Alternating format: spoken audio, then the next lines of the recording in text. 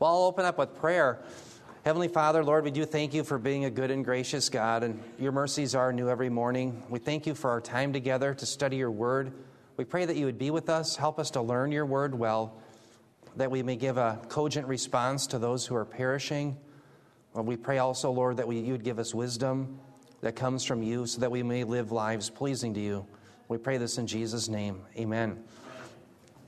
Well, it's good to see everybody. Hey, one thing I wanted to mention is last time I was teaching Sunday school, I said that sometimes we're going to be between Proverbs. In other words, I hate to sometimes you have like 3 slides left, and I hate to start a whole new session, so I'm going to bridge it with apologetics. And so that's actually what we left off on last time. And my prayer would be that by the time we get done through all of the chapters in the book of Proverbs, you would also have a packet of apologetic material specifically for Catholicism that you would have in a Bible, for example, to help. Maybe you have relatives or friends or family that are Catholics you can help them with. So today we'll start talking about the perpetual virginity of Mary.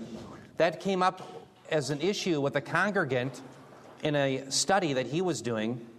And so I wanted to address the issue here. Now, remember when we're talking about apologetics, the term apologia is the Greek term. It does not mean that we're apologizing or saying that we're sorry, but rather that we're coming up with a rational defense for what we believe. So I want to talk about Mary being a perpetual virgin. That's one of the claims of the Roman Catholic Church. Listen to what they say. This is from their catechism, and so when I make these claims, it'll all be from their own writings. The catechism, this is section 499, it says, quote, "The deepening of faith in the virginal motherhood led the Church to confess Mary's real and perpetual virginity, even in the act of giving birth to the Son of God made man. In fact, Christ's birth did not diminish his mother's virginal integrity, but sanctified it. And so the liturgy of the Church celebrates Mary as a Parthenos, the ever virgin." And again, that's their own writing. So notice the claim from the Roman Catholic Church is that Mary is a perpetual virgin.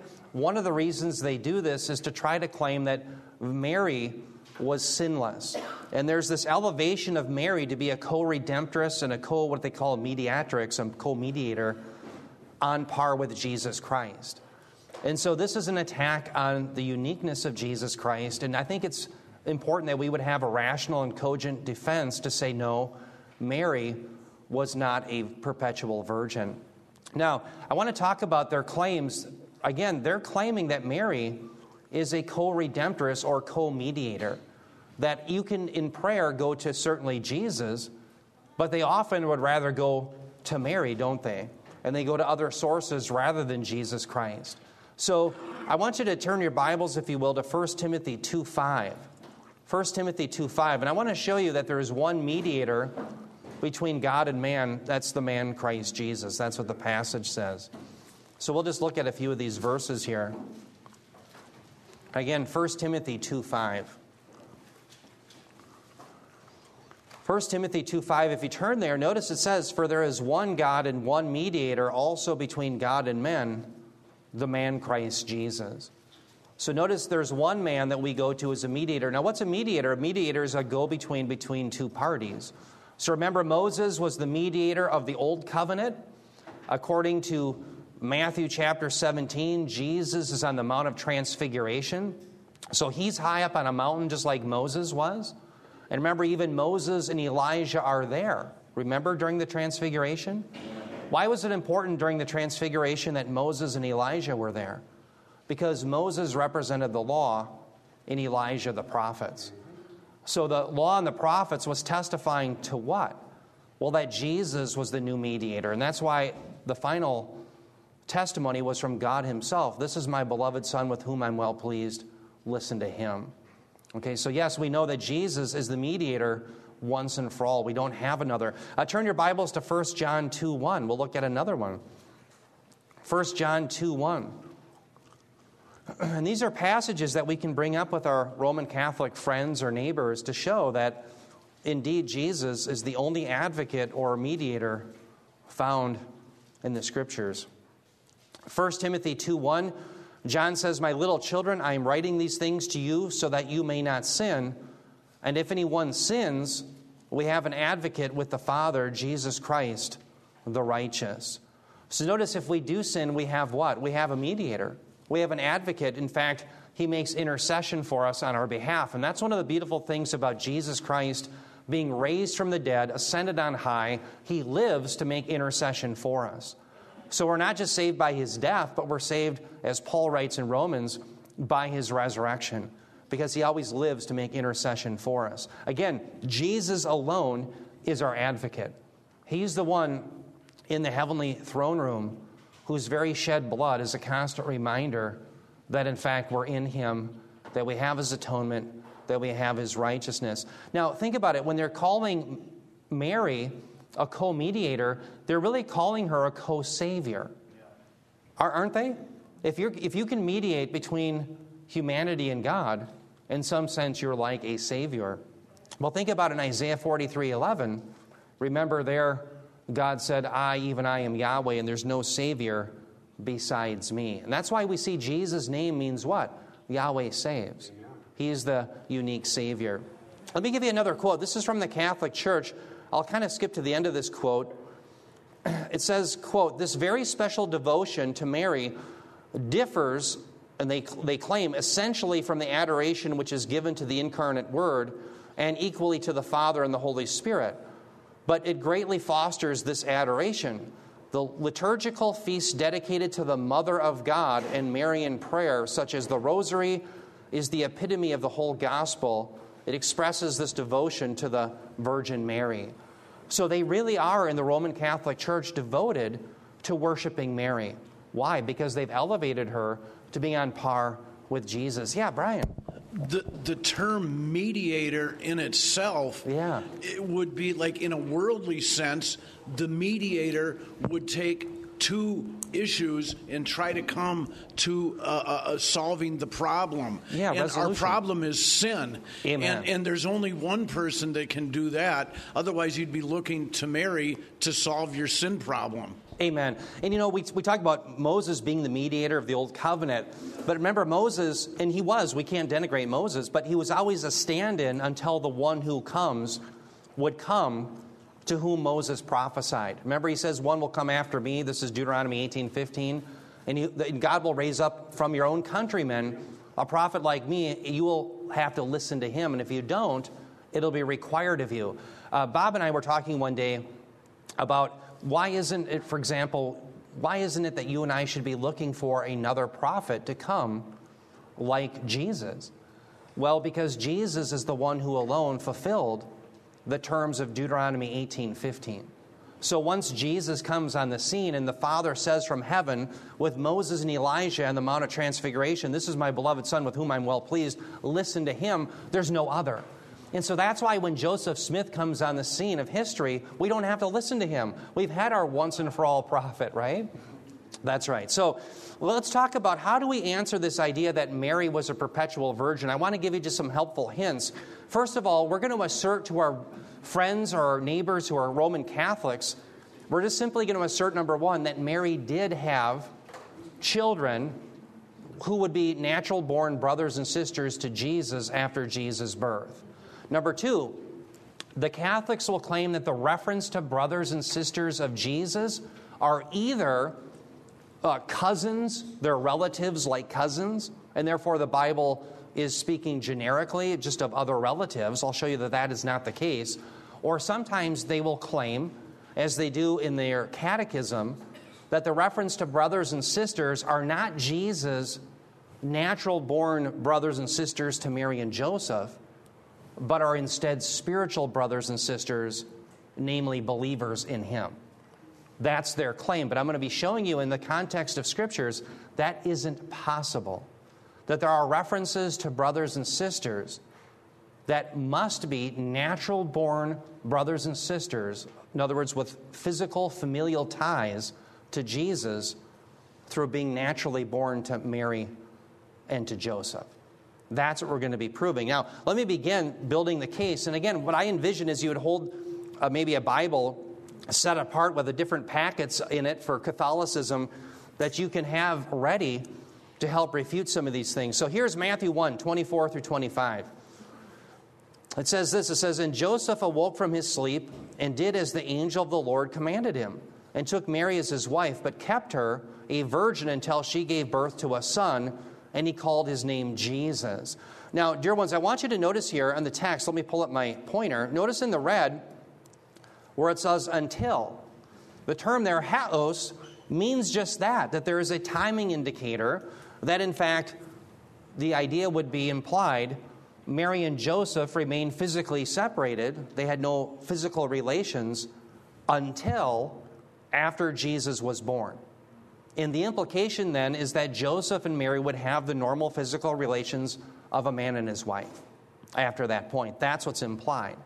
So what I'm going to show you is there's many other passages that also show us that, yes, we are reading this correctly, that Jesus really did have other familial brothers and sisters. And again, what I'll show you is when the Roman Catholic Church claims, no, these other brothers and sisters are just believers, you're going to see that that's simply not the case. Let's look at Matthew chapter 12, verses 46 through 47.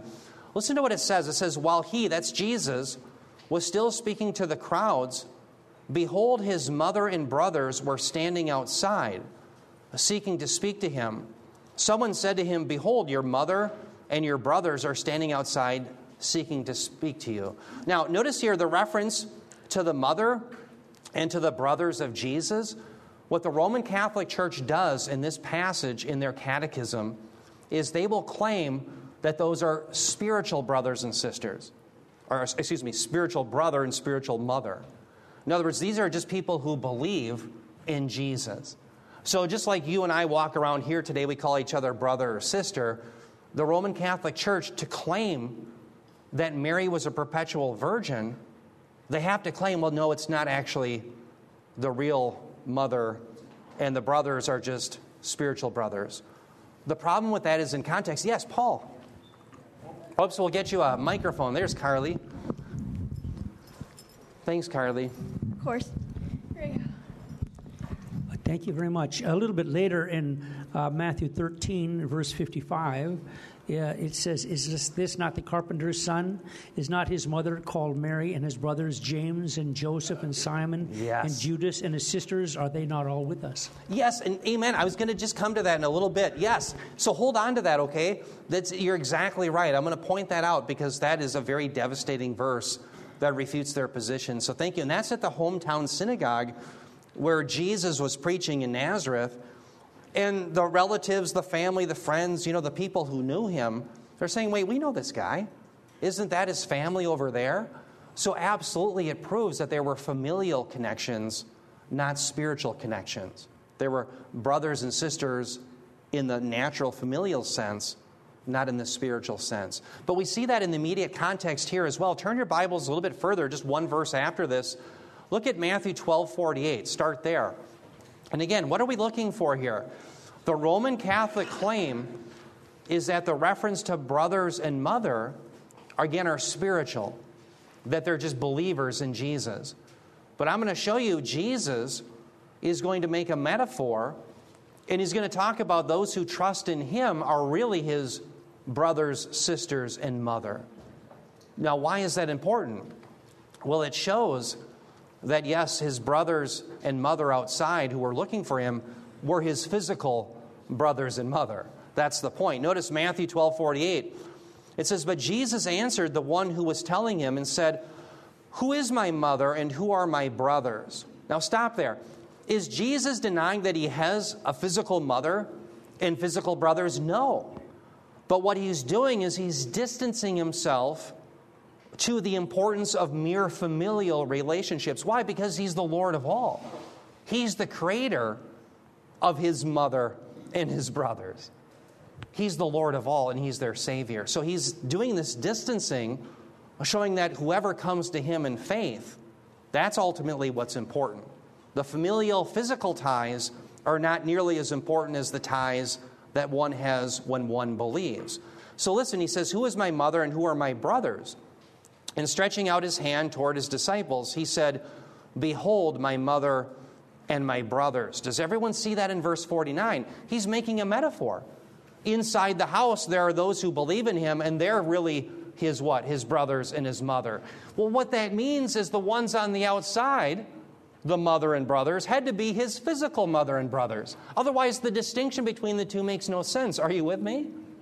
So what that means is when the person says, behold, your mother and your brothers are standing outside, the mother and brothers have to be the real familial relationships, in contrast to those inside who are trusting in him, who are his spiritual mothers, brothers, and sisters, as it were. Are you with me? So it won't do then for the Roman Catholic Church to simply claim that these are spiritual mothers or brothers on the outside. After all, the spiritual ones are on the inside, as Jesus pointed out. Let's finish with verse 50. Jesus says, for whoever does the will of my Father who is in heaven, he is my brother and sister and mother. What's the ultimate will of the Heavenly Father? That you would trust in the Son. That you would come to faith in Jesus Christ, and therefore you become a brother, a sister, mother, etc. in the kingdom of God. That's the idea. Now, let's turn to the passage that Paul was telling us about here. And a very astute reading, by the way. Free coffee, Paul. Matthew 13, 55 through 56. Turn your Bibles just one chapter ahead. And as you're turning there, remember Jesus is teaching in his hometown synagogue. And I often think about this passage. I don't know if you've ever done this, Bob. But whenever you try to teach or preach to your own family members, and by the way, I'm not putting myself on par with Jesus. I'm just saying it's always ironic. You have a harder time selling your own relatives on truth from the Scriptures than often you do with strangers. And so I often think about we're in solidarity with Christ on that point. But notice here in Matthew 13, verse 55, this is at the synagogue. And you have this preaching, which is just masterful by Jesus, where he links himself to the fulfillment of Isaiah 61, showing he's the long-awaited Messiah. And the people that grew up with him and the family, think about it. Can you imagine you're in a Little League game, and you knew the kid from Little League? One of the kids that comes to my mind was Joey. And can you imagine growing up day after day after day with Joey, and you see your other kids playing with Joey, and all of a sudden Joey's claiming to be the Messiah? It's that sort of thing that's going on in his hometown synagogue. And that's where we pick it up in Matthew 13:55. This person who's incredulous says, is not this the carpenter's son? Is not his mother called Mary, and his brothers, James and Joseph and Simon and Judas?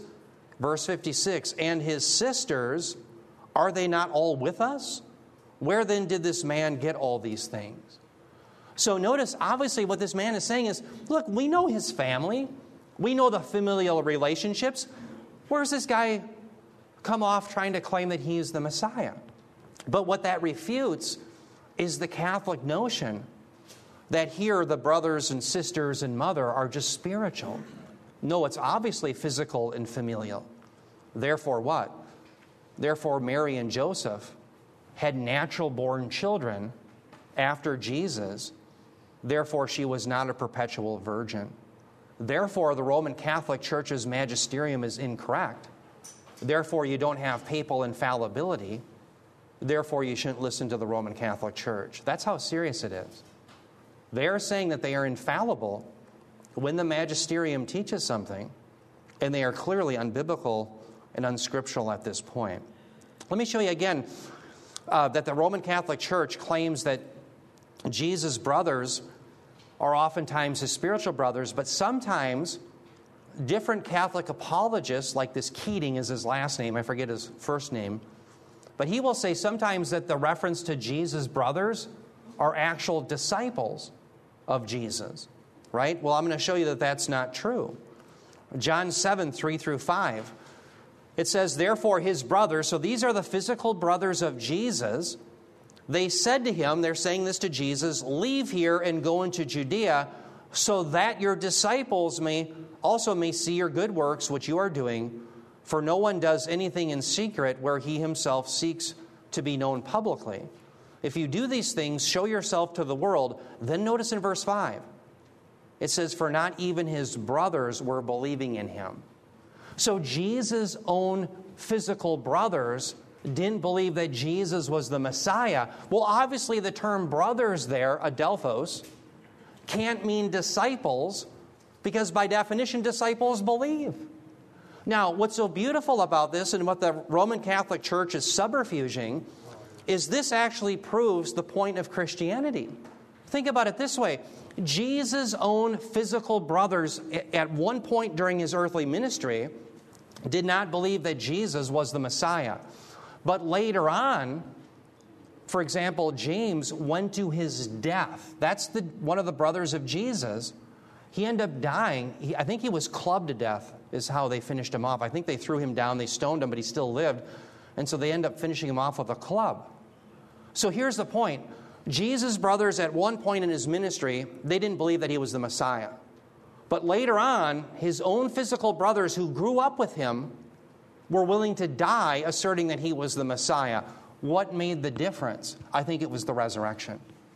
So here, by claiming that these brothers are merely just disciples because you want to hold on to the perpetual virginity of Mary to elevate her, you're subterfuging one of the great apologetic claims of Christianity, that yes, one time the physical brothers of Jesus didn't believe, but then they later did believe, so much so that they're willing to die.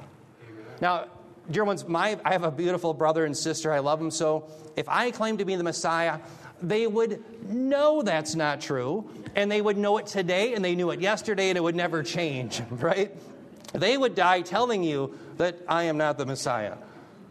But I'm just saying that that's the power of a brother or sister. They see the truth, don't they? Sometimes. Yes, Brian, you can't hide it from them.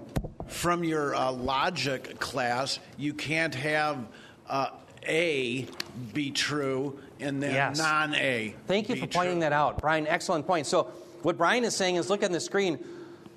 The brothers here cannot be the physical brothers of Jesus and not the physical brothers of Jesus at the same time in the same relationship. Either they are the physical brothers or they are not the physical brothers. That's the law of excluded middle. The first was the law of non-contradiction. So, of course, they are his physical brothers because if they were disciples, they would be believing. So the Roman Catholics, they don't have I don't think, anything to stand on here. They said the brothers notice the not, we're not believing in him.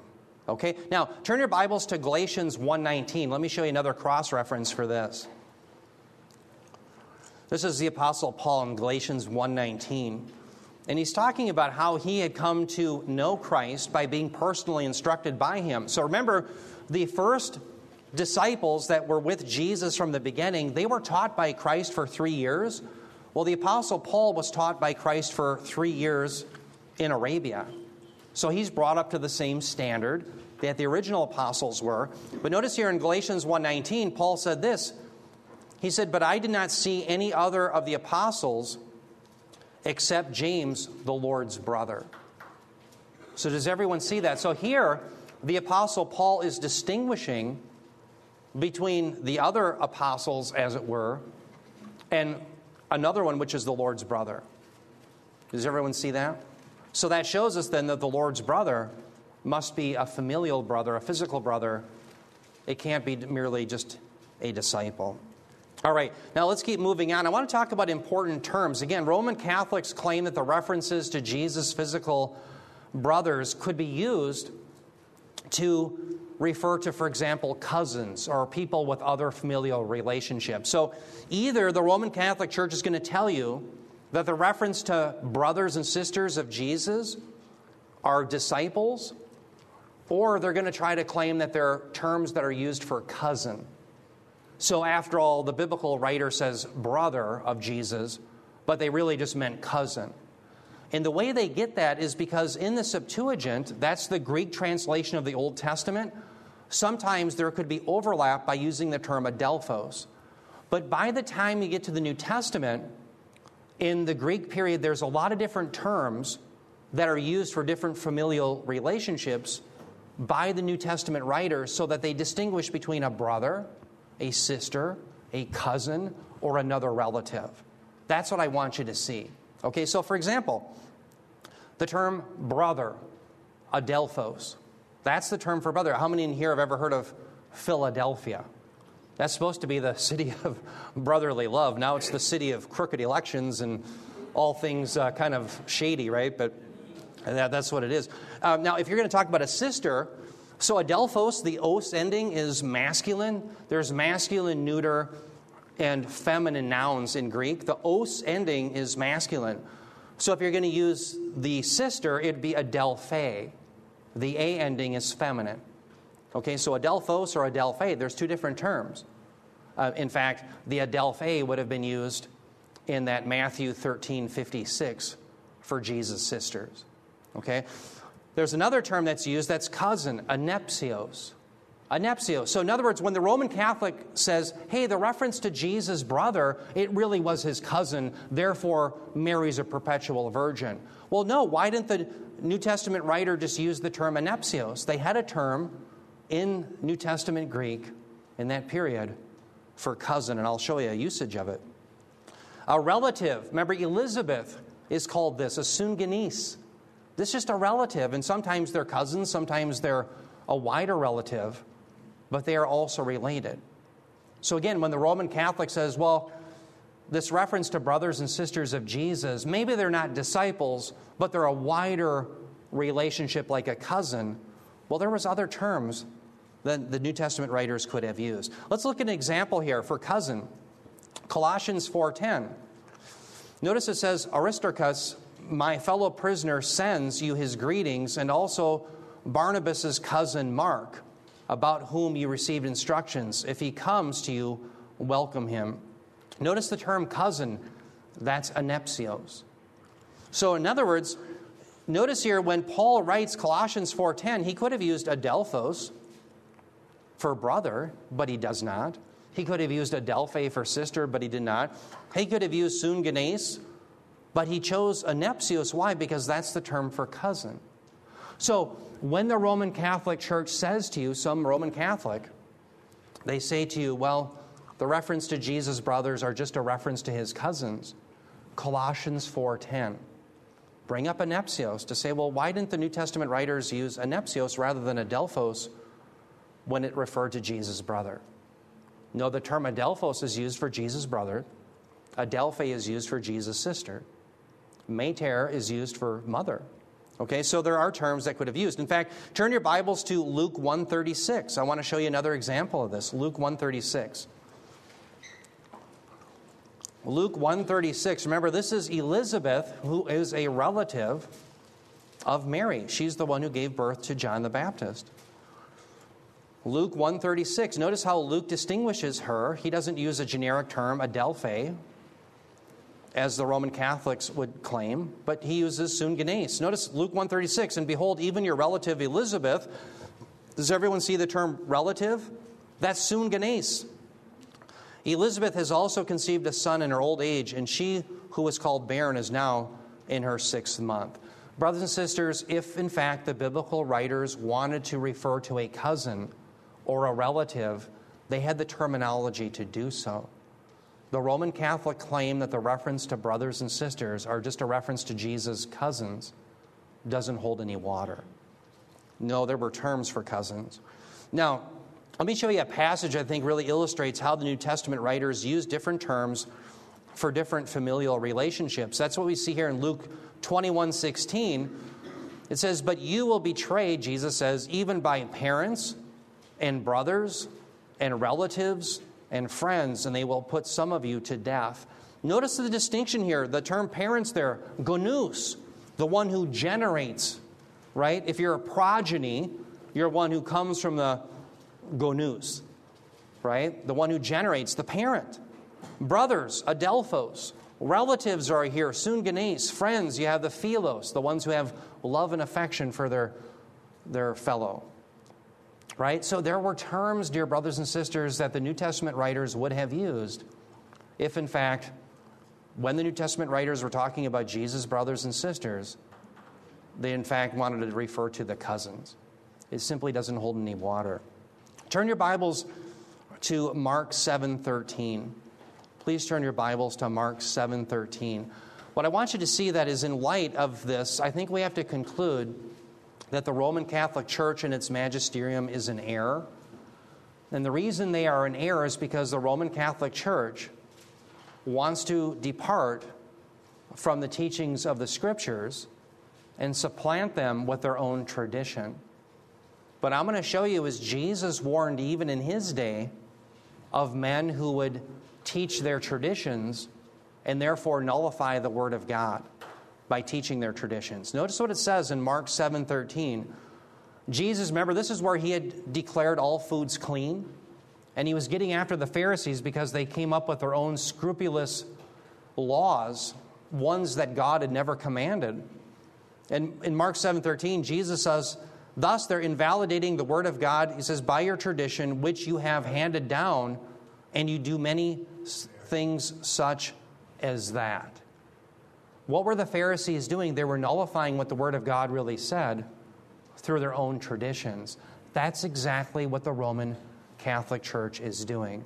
At this point, when you're talking to a Roman Catholic friend or relative, one passage I like to bring up is, do you remember in Matthew 4, Jesus says we don't live by bread alone. He was citing from Deuteronomy.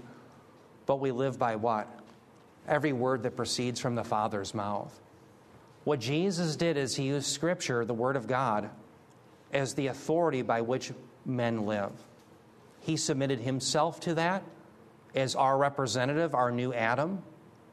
And you and I must submit to that as well. And that's what I would leave your Roman Catholic friend with, or a relative. To say, are you going to live as Jesus did, who submitted himself to Scripture alone and used Scripture as the final authority, or are you going to nullify it, the Scriptures, by the traditions of the Roman Catholic Church? Because that is what is at stake when people try to elevate Mary to being co-redeemer with Jesus Christ. All right, now, with that, do anybody have any questions, comments, ideas? Brian. Real quick, I was thinking that if we put that in today's terms, like say you have a friend of yours, real close friend, you know who his brothers are, you know who his sisters are, cousins, father, mother, you know about them. And so we'll just use the writer Paul, for example. Either he didn't know what he knew, or the Holy Spirit is not being honest in the translation of the writing, and that's just not happening. Exactly right. In other words, under the inspiration of the Holy Spirit in Colossians 4:10, there was a deliberate usage of the term anepsios for cousin. Absolutely. And that shows us that the Roman Catholic who says, well, when the writers of the New Testament refer to brothers, it simply could be rendered cousin. Well, why didn't the New Testament writer use anepsios rather than adelphos? There were other terms that could have been used. And I think it's a devastating point. It shows that they're not being consistent logically. Yes? Yeah, real briefly. I think that the evidence is so obvious and so clear, so how can Catholics are not stupid people? I mean, how could they get it so wrong? And the answer is, I believe, is that they're drawing from the mystery Babylonian religions of a female deity. And they've got to have a female deity because of their mystery Babylonian-type false religions, and so they just threw Mary in the mix just to put that in there. Amen. Rich, well said. You know, what's interesting about the Roman Catholic Church is they'll jump through hoops, they'll bend over backwards to try to denigrate the uniqueness of Jesus Christ. And you see that in their elevation of Mary to a co-redeemer, co-mediatrix state. What I'm going to do in subsequent messages, I'll actually show you a flow chart, and it was from a good author that I had who refutes Roman Catholicism. And what I'm going to show you is that their understanding of salvation always begins at baptism. You're regenerated at baptism. But as soon as you're regenerated at baptism and saved, for example, as an infant, the moment you sin, you enter into their system of works. And so they have this whole system of works that is completely made up by the traditions of men rather than submitting to the Word of God. And that's what I want to look at, because I want to help people understand, why do they have penance? Why do they have the meritorious works of the saints? Why do they have all these various things? And if you see it on a flow chart, sometimes it's helpful because you can actually see where they think they are in the flow chart and why they do what they do in order to one day enter into heaven, rather than simply trusting in the finished work of Jesus Christ. So, well said, that they always want to elevate something to attack the sufficiency of Christ. Yes, Paul? many years ago, I had a chance to be in a question-and-answer session with a guy by the name of Lee Strobel, regardless of what you feel about him or not. Sure. He had an interesting thought. A question came from the floor, who is the toughest people group to reach? And he said, the people group who feel they've already been reached. Yeah, well said. That is well said, yes. I think about there was one evangelist who said something very similar. He said, false religion is like a vaccine. It keeps you from getting the real thing.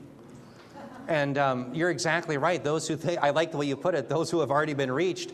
Roman Catholicism would fit that very bill, wouldn't it? Yeah, they think they're already in the kingdom. Yes, Peter. Hey, Eric, thanks for addressing some of these issues. Yeah. From a historic standpoint, wasn't there several centuries that passed from the New Testament scripture to what we understand today as the Catholic Church? Yeah, absolutely. For example, they'll try to claim a succession from the Apostle Peter. They claim a lot of these things. In later messages, I'll actually prove that is not taught in Scripture.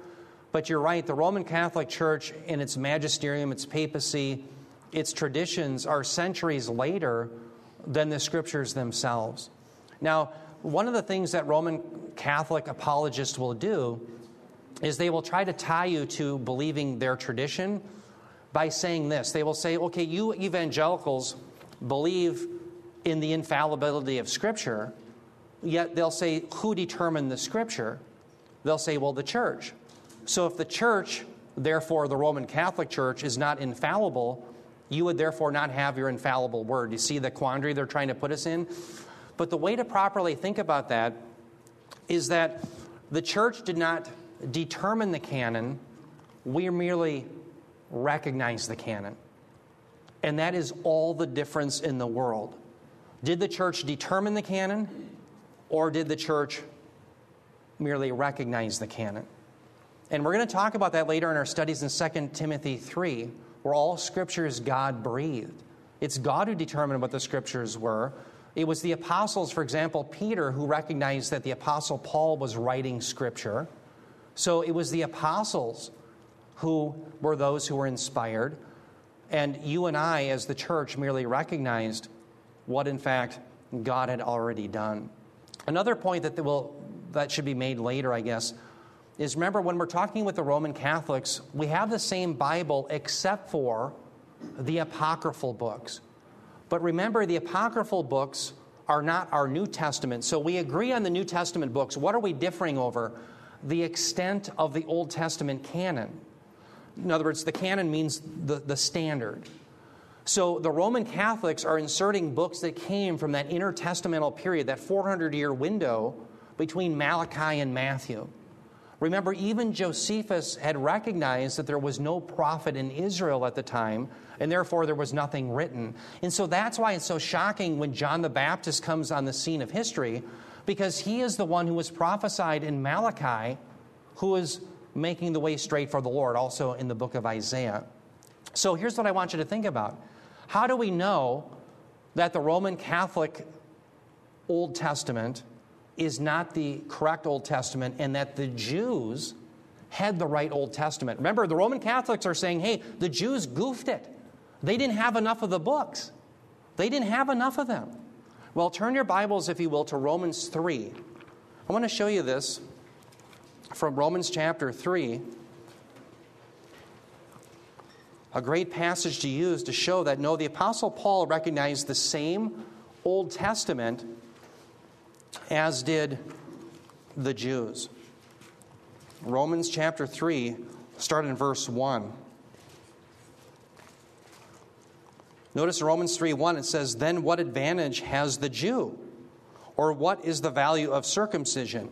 Now stop there. Why is Paul asking that? Because, hey, if Jews who have the law violate the law and the Gentiles without the law still are sinners, what's the advantage of being a Jew? All you're doing is you're condemning yourself by not living up to the law. Well, notice what he says. Verse 2, he says, "Much in every way to begin with, the Jews were entrusted with the very oracles of God." So the Apostle Paul is saying that the Jews had the very Scriptures of God. The Roman Catholic Church says, no, they goofed it. They didn't have the right amount. They didn't have the apocryphal books, therefore they weren't given the very oracles of God. So either the Apostle Paul is correct or the Roman Catholic Church is correct, but they both can't be correct. Another great passage to turn to, by the way, it's found, I won't turn to it now, but in Matthew 23, do you remember where he's just ridiculing and lambasting the leadership of Israel, and he says, upon you will come upon all the blood that was shed from righteous Abel to the son of Zechariah, to Zechariah the son of Berechiah. Do you remember when he uses that phrase? Well, the reason that's significant is Abel was found in Genesis. That's the beginning of the Hebrew canon. But do you know what the last book of the Hebrew canon is? It's Chronicles. Now remember, they have the same books you and I do. They're just in a different order. And they don't have 1st and 2nd Chronicles. They just have Chronicles. So their Chronicles is where our Malachi is. But again, they have the same books. They're just in different order. And again, their Chronicles would be our 1st and 2nd Chronicles. Where you see Zechariah the son of Berechiah listed is in the book of Chronicles. Why is that important? Because Jesus is affirming their canon went from Genesis to Chronicles, which is the same books that we still have today, again, in just different order. So both Jesus and Paul were affirming that the Jews had the right canon. I think Jesus is a little bit more opaque. That reference there, it's an implication, but Paul is very direct that they had the very oracles of God. So, Peter, I'm sorry I hope I've answered your question, but I got kind of off on a tangent there. But these are all things that they do to try to, again, denigrate the Scriptures and to elevate their tradition. Yeah.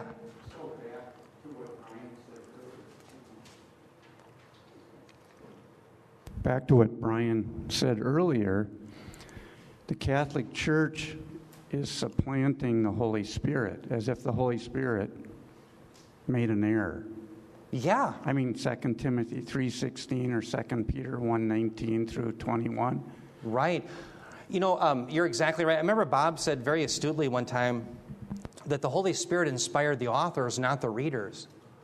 And so if you think about it in that way, what the Roman Catholic Church is in some sense saying is that the church is the one who's inspired to determine the canon. But that's not what the Bible's teaching. The Bible's teaching that the biblical writers were inspired to write what they wrote. And it's incumbent upon men to recognize what God has done. And that's why the origination of Scripture was never determined by man, as Peter said, but it was always what? It was by men moved by God spoke from God, right? Men moved by the Spirit spoke from God. So yeah, the church recognized the canon, we didn't determine it. And that's all the difference in the world. That's what differentiates the evangelical really from the Roman Catholic Church. Dear ones, the biggest battle that we have with the Roman Catholic Church is the battle over Scripture alone.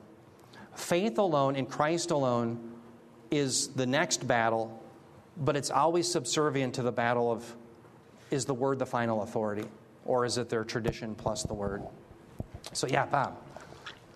There's a number of things going on, but I was doing some more research for some of our podcasts for CIC, and I reread an article from this Bill Johnson that I wrote about Bill Johnson out in Redding, California. Yes. And trying to remember, I knew he was denigrating Christ, but I was trying to figure out how. Yeah. So I reread my article. They have their own way of diminishing the uniqueness of Christ.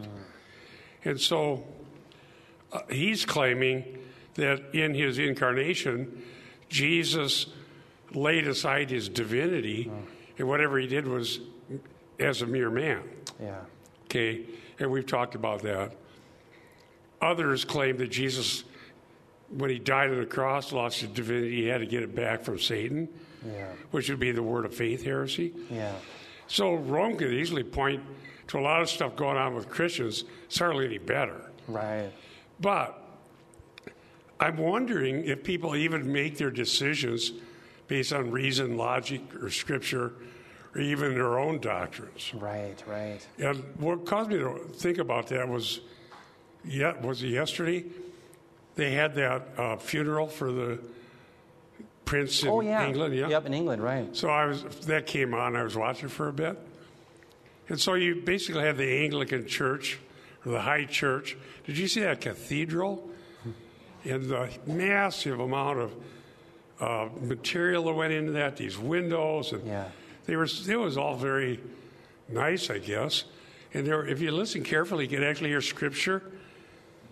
But the intent isn't what's said, or what's taught, or what's prayed, or what's believed. It's the experience. Right. And that's why I call that fake transcendence. Yeah, it's conjured up. And so the point of this Bill Johnson was, we have to do greater signs and wonders than Jesus. Wow. So if Jesus was God, it's not fair. Right. Okay? Because then he could do signs and wonders that we can't, because he had deity. So we got to be somehow on equal footing, diminishing the uniqueness of Christ. Just like the Catholics. Furthermore, he's buying into the same air as Rome in the sense that people aren't going to believe rational doctrine taught from Scripture. Wow. They need an experience. Yes. Okay? And so the experience at Rome is there, the incense, the vaulted ceilings, and massive cathedrals, and all this money wasted on architecture. Right. And then everything else that goes on, the smells, the bells. Yeah. But that was what was tempting people in the Apostles' day to go back to temple Judaism before the destruction of the temple. Well said. And that's why the book of Hebrews is saying that, they have the high priest and the ornate materials and the gown and the pageantry and the actual blood. And, well, let's go back to that. Well, what did the author of Hebrews say? Yeah. You've just damned your own soul. Right. Because their blood has to be shed over and over again and can never take away sins. Amen. But the blood of Jesus was shed once for all. Amen. And it's not poured out on a visible mercy seat, but on the one in heaven. Amen. He's our propitiation. And if I don't want to take too much time, but someone said to me just the other day, people don't make decisions anymore based on reason. Yes. They make them based on emotions. Wow. Well said. Bob, I love that. When you're mentioning the Bill Redding in his denigration. Yeah, Bill Johnson in Redding. I'm sorry, Bill Johnson in Redding. This demotion of Jesus Christ to saying that he was something less than divine, that's something that the German theologians were doing in the 19th and the 20th century in that kenosis doctrine. Right. On humbling themselves. But I want everyone to see... That's what that is, kenosis, right. Exactly. I want everyone to see this because this is a doctrine that you may run into sometime. German theologians... By the way, there's probably German blood in me, but there's a lot of bad things that start in Germany. Have you ever noticed that? There's a lot of bad movements that start there. But, I'm not denigrating. I mean, we're all sinners. But turn your Bibles to Philippians. I want you to see this kenosis doctrine because it's something that keeps coming up. What you'll see is these same heresies keep cropping up over and over. And it's this idea that Jesus emptied himself of divine attributes and therefore was less than divine. And I want to show you the passage that's distorted. It's found in Philippians 2, if I recall. Kenosis. Yeah. And let's see here.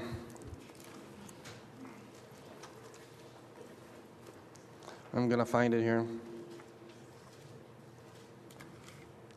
The other day I just found the same word somewhere else. Yeah, here's Christ's example of humility. Okay, so let me just read. I'll start in verse 1. This is Philippians 2:1. So, if there is any encouragement in Christ, any comfort from love, any participation in the Spirit, any affection and sympathy, complete my joy by being of the same mind, having the same love, being in full accord and of the same mind. Do nothing from rivalry or conceit, but in humility count others more significant than yourselves. Let each of you look not only to his own interests, but also to the interests of others.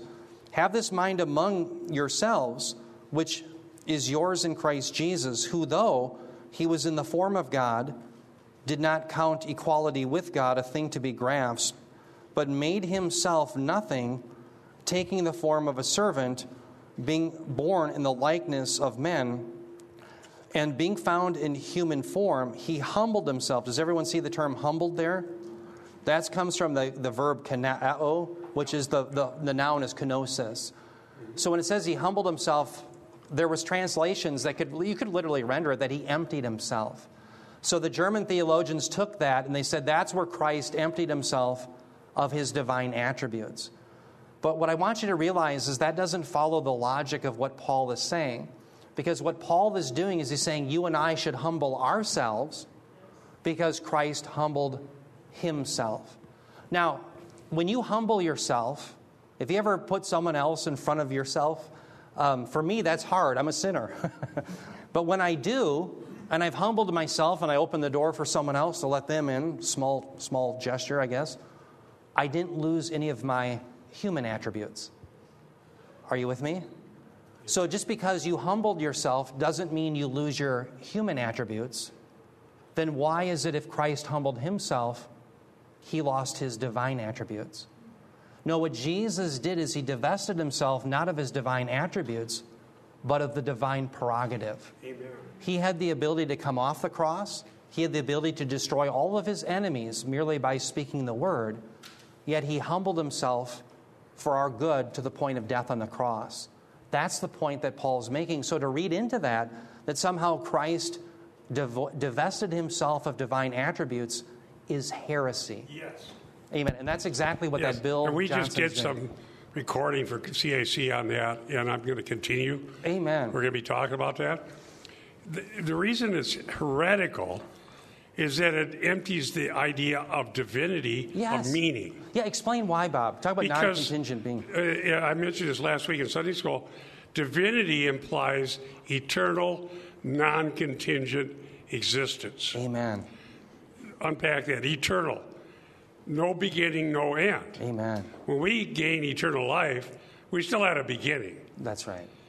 We did not exist before the creation. We're created. Amen. But we can go on into eternity. Right. So when eternity is predicated of God, it means eternal, non-contingent. No one created God. God is. Jesus said, before Abraham was, I am. Amen. So the Bible claims that Jesus is God. Now, Rome would want to affirm that, but they want to elevate Mary, and the easiest way is to diminish Christ. Right. Their theologians would probably claim Jesus didn't lose his divinity. Right. But Kenneth Copeland, Bill Johnson in Redding, California, many other teachers like that want to do it. They had their reasons. Yeah. Rome wanted some version of a deity that was female. Yeah. So that they could get the pagans to be happy when they forced them into the church. Maybe they had other motives. I don't know all the motives. Yeah. Redding tells us, the guy in Redding tells us what it is. Yeah. He wants us to do greater miracles than Jesus. Wow. And so if Jesus had any advantage by being God, then that doesn't work. But here's the problem. The Bible claims that the miracles of Jesus proved his divinity. Amen. Okay? So why are they trying to take the miracles and say, well, they can't prove divinity because we're going to do more and better ones? Right. So then can we prove our divinity? Right. And if our supposed better miracles proves our divinity, then what's the point of proving Christ? Amen. And so what these teachers do, and that made sense as I researched it, Yeah. they pick and choose. This verse, but not this one. This verse, but not this one. Right. And they tell a tale. Yeah. And so we have charismatic heretics, pietistic heretics, Catholic heretics, everywhere wanting somehow to attack the uniqueness, the sufficiency, the deity, the majesty of Christ. Yes. And this is damnable heresy. It is. And we're not the bad people because we say it is. That's right. We're just helping the saints not be harmed by false teaching. Yeah. Amen. Well said. Well said. Amen. Yeah. Amen. Well said, Bob. Very fitting. Yes, Peter. So what Bob just said about raising or elevating Mary's role. Yeah. In the New Catechism, it states that Mary is without sin and she's full of grace. So is that how they're reaching this conclusion? Absolutely, yeah. So they're elevating her to the same standard of Jesus Christ, who, like, was tempted as we are, yet without sin. You know, he's the sinless one. And so you're absolutely right. There's this diminishing of Christ and this elevation of Mary to being on par. You know, Bob had mentioned, too, these greater works. I grew up, when I was a brand new Christian, by the way, I flew out at Crystal Airport. That's where I was a flight instructor. And so a lot of the people that I knew were from that Word of Faith church, what's it called now? Living Word, there you go. And I knew a lot of them, and I knew their theology. And I was brand new to theology, so I was still growing. But I always thought about that greater works. And what really changed my opinion was when I came to realize the truth of the doctrine of election. That's really something that solidified in my mind that the greater works that Christ was referring to was bringing people to faith in Jesus Christ. Now, if you think that that's something naturally that man can do, then that's not a miracle at all.